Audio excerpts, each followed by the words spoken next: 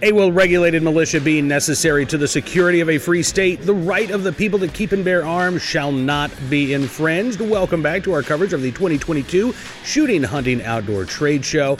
I'm joined today by our good friend Ryan Petty, who has been a frequent guest on Cam & Company. And Ryan is a relatively new, like 6 months or so, right? Relatively new federal firearms licensee, and he is making his first SHOT Show appearance. So as somebody who's been here for, well, I get to go home. I do get to go home every year, but I've gone to SHOT Show since 2004, and I wanted to get your experience and your perspective as, from someone seeing SHOT Show for the very first time and what this has been like for you. So first of all, let me just ask you a really open-ended question. I mean, what has your SHOT Show experience been like this year? Well, it's been wonderful. So the chance to meet people in person, interact with some of the brands that I've known and loved for years, and be able to see them is really fantastic. I'm a veteran to these big trade shows. I attended CES for a number of years, so I'm used to that. I'm used to the sore feet, being tired, grumpy, right, and all of those things that go along with the trade show. But this has been a really great learning experience for me. So did you have any goals or expectations or strategies? Okay, when I get on the ground, I want to do X, Y, and Z. By the time I leave, I want to have accomplished A, B, and C. Or did you just kind of go into this thinking, I'm just going to go and see what I find once I get there?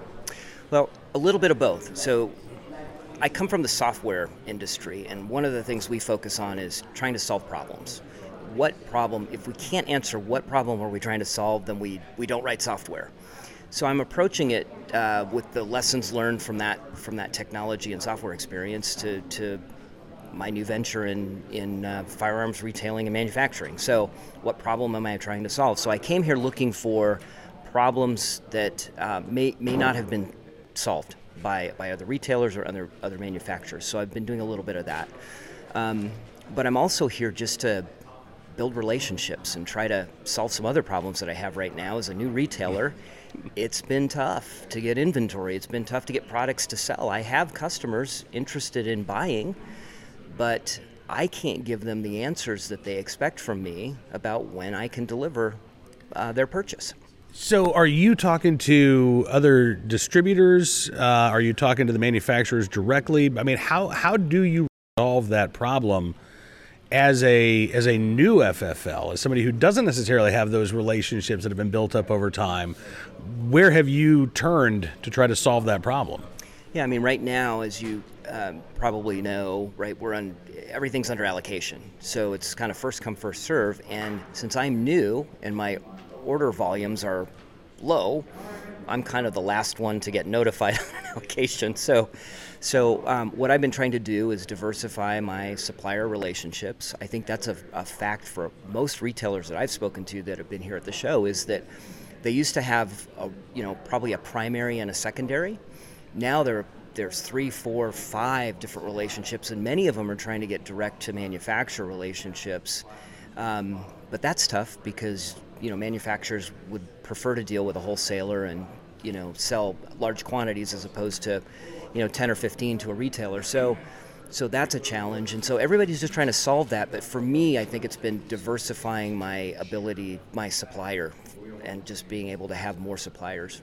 As we're talking, I don't know that this is a solution, but have you thought about the idea of independent shops like yourself forming some sort of maybe like co-op for to combine your buying power so you can compete with some of the bigger stores in terms of volume? I don't know how practical that is, but maybe that's a way to help out the smaller shops and the independent mom and pop shops that are struggling, because I'll tell you, it's not just the new guys.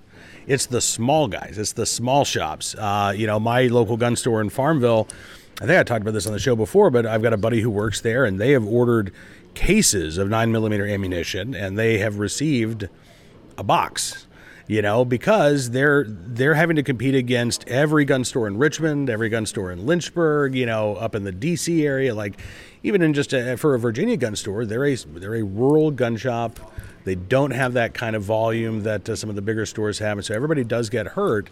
Is that even an option, though, to kind of pool your resources with other, small indie shops around where you are? Yeah, it's interesting. I think I learned today, or I learned at SHOT Show, that buy groups.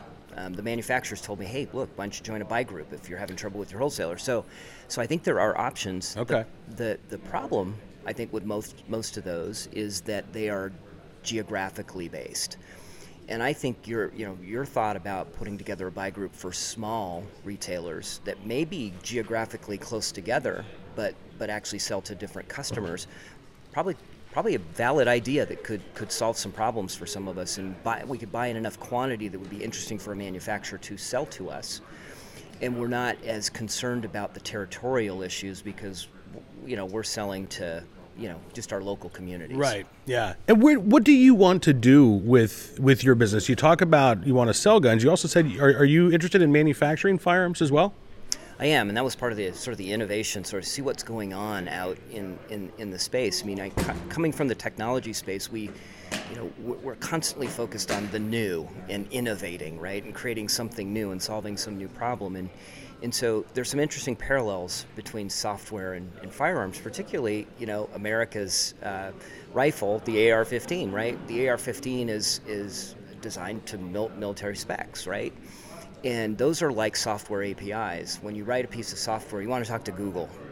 You write software based on their API. Well, those MIL specifications are essentially like an API. So how do you innovate in an environment where you've got, stringent, it's probably not the right exact word, but you've got a specification. How do you innovate around that? So I was here looking for opportunities to innovate around that platform because I think that's an interesting platform, and I think there's some problems that aren't being solved yet by the firearms industry that could be solved. So with some technology and some innovation.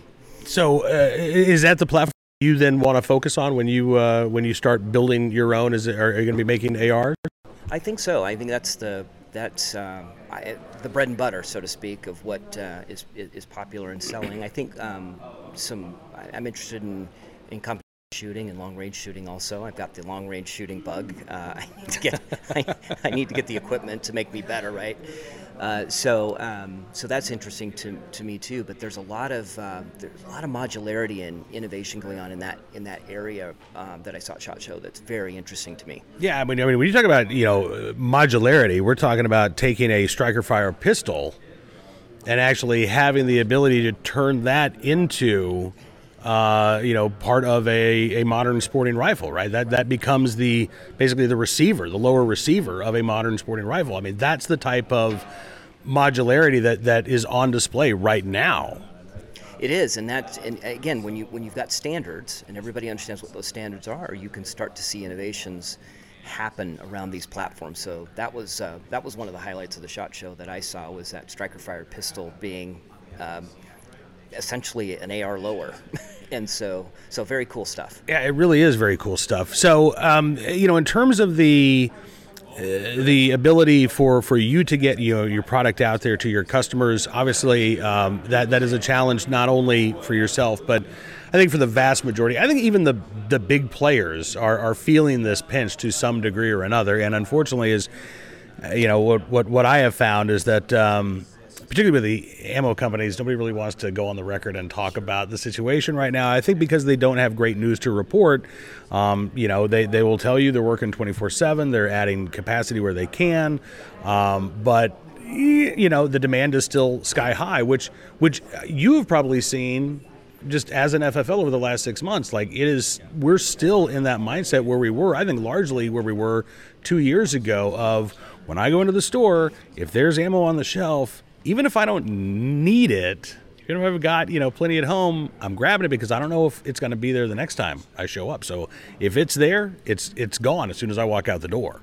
Yeah, and even if it's not the price you hoped it would be, you're buying it. And so I see myself doing that too. I think as long-term gun owners, I think we all wish the last 2 years hadn't happened, but it's one of those things where you don't want to be caught again. I didn't expect 2020 to turn out the way it did, and I remember sitting there This is funny. I actually had a shopping cart, full of ammo, and I let it sit because we were moving to a new city, and I didn't buy in January.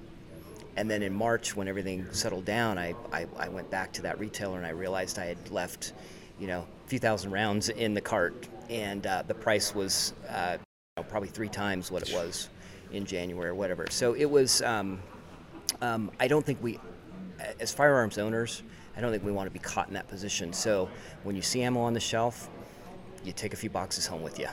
Yeah, absolutely. And again, I mean, it's human nature, but I think it also goes a long way towards explaining why 2 years later we are still in the midst of this, ammo shortage around the country. So despite the challenges that you've had in the first 6 months of being an FFL, has it been worth it so far? Are you ready to move forward? You're not going to give up and say, I'm going to sell cars, or I'm going to do something else in the tech industry. You're going to stick with this for a while? Yeah, I think this is important. This is there's a lot of things I do. This is important to me for a number of reasons. One is I think I can make a contribution. I think back to my first retail experience and how that went. It was very intimidating to buy a firearm. I think we as retailers, we can improve on that experience, especially with so many first-time gun buyers that don't know what they don't know. And how can we make that a better experience for them?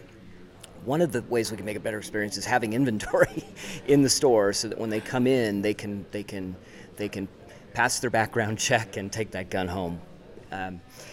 That is probably not the experience for most of these first-time gun buyers this last year.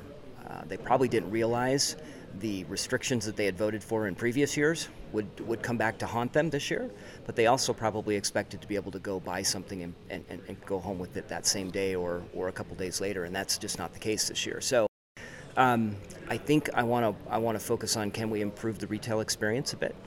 But this is important to me for other reasons. The tragedy that befell my family and the loss of our daughter. Our founders gave us a gift. They gave us a gift of the Second Amendment, the ability to protect ourselves and our loved ones. And I want to preserve that. I want to be part of preserving that. I won't be the only one that preserves that. I don't want to sound that sounded arrogant, but I want to be part of preserving that for my kids and for my grandkids. And so being here it's more than just a show. It's more than just a business. It's a mission. It's important that we pass this on, and this is the community that we do that.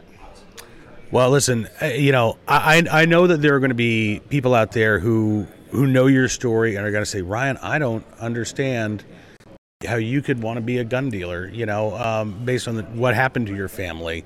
Have you actually had anybody ask that? Like, how can you do that? How can this be your mentality? Why aren't you out there trying to ban guns instead of trying to make them and sell them? Almost every day, Cam. Somebody says that to me. At this point, I just chalk it up to them not really understanding what happened in Parkland. If you know, and I know you and I have had a number of conversations, the gun wasn't the issue. There were so many other issues. And when you look at every one of these school shooting cases, and for that matter, violence in society in general, it's not a firearms problem. It's a social problem. It's a social fabric problem. It's breakdown of the family. It's breakdown of community. And if we're going to solve those problems, it's not banning or restricting our rights and freedoms. That's not how we become safer. We become safer by strengthening our communities.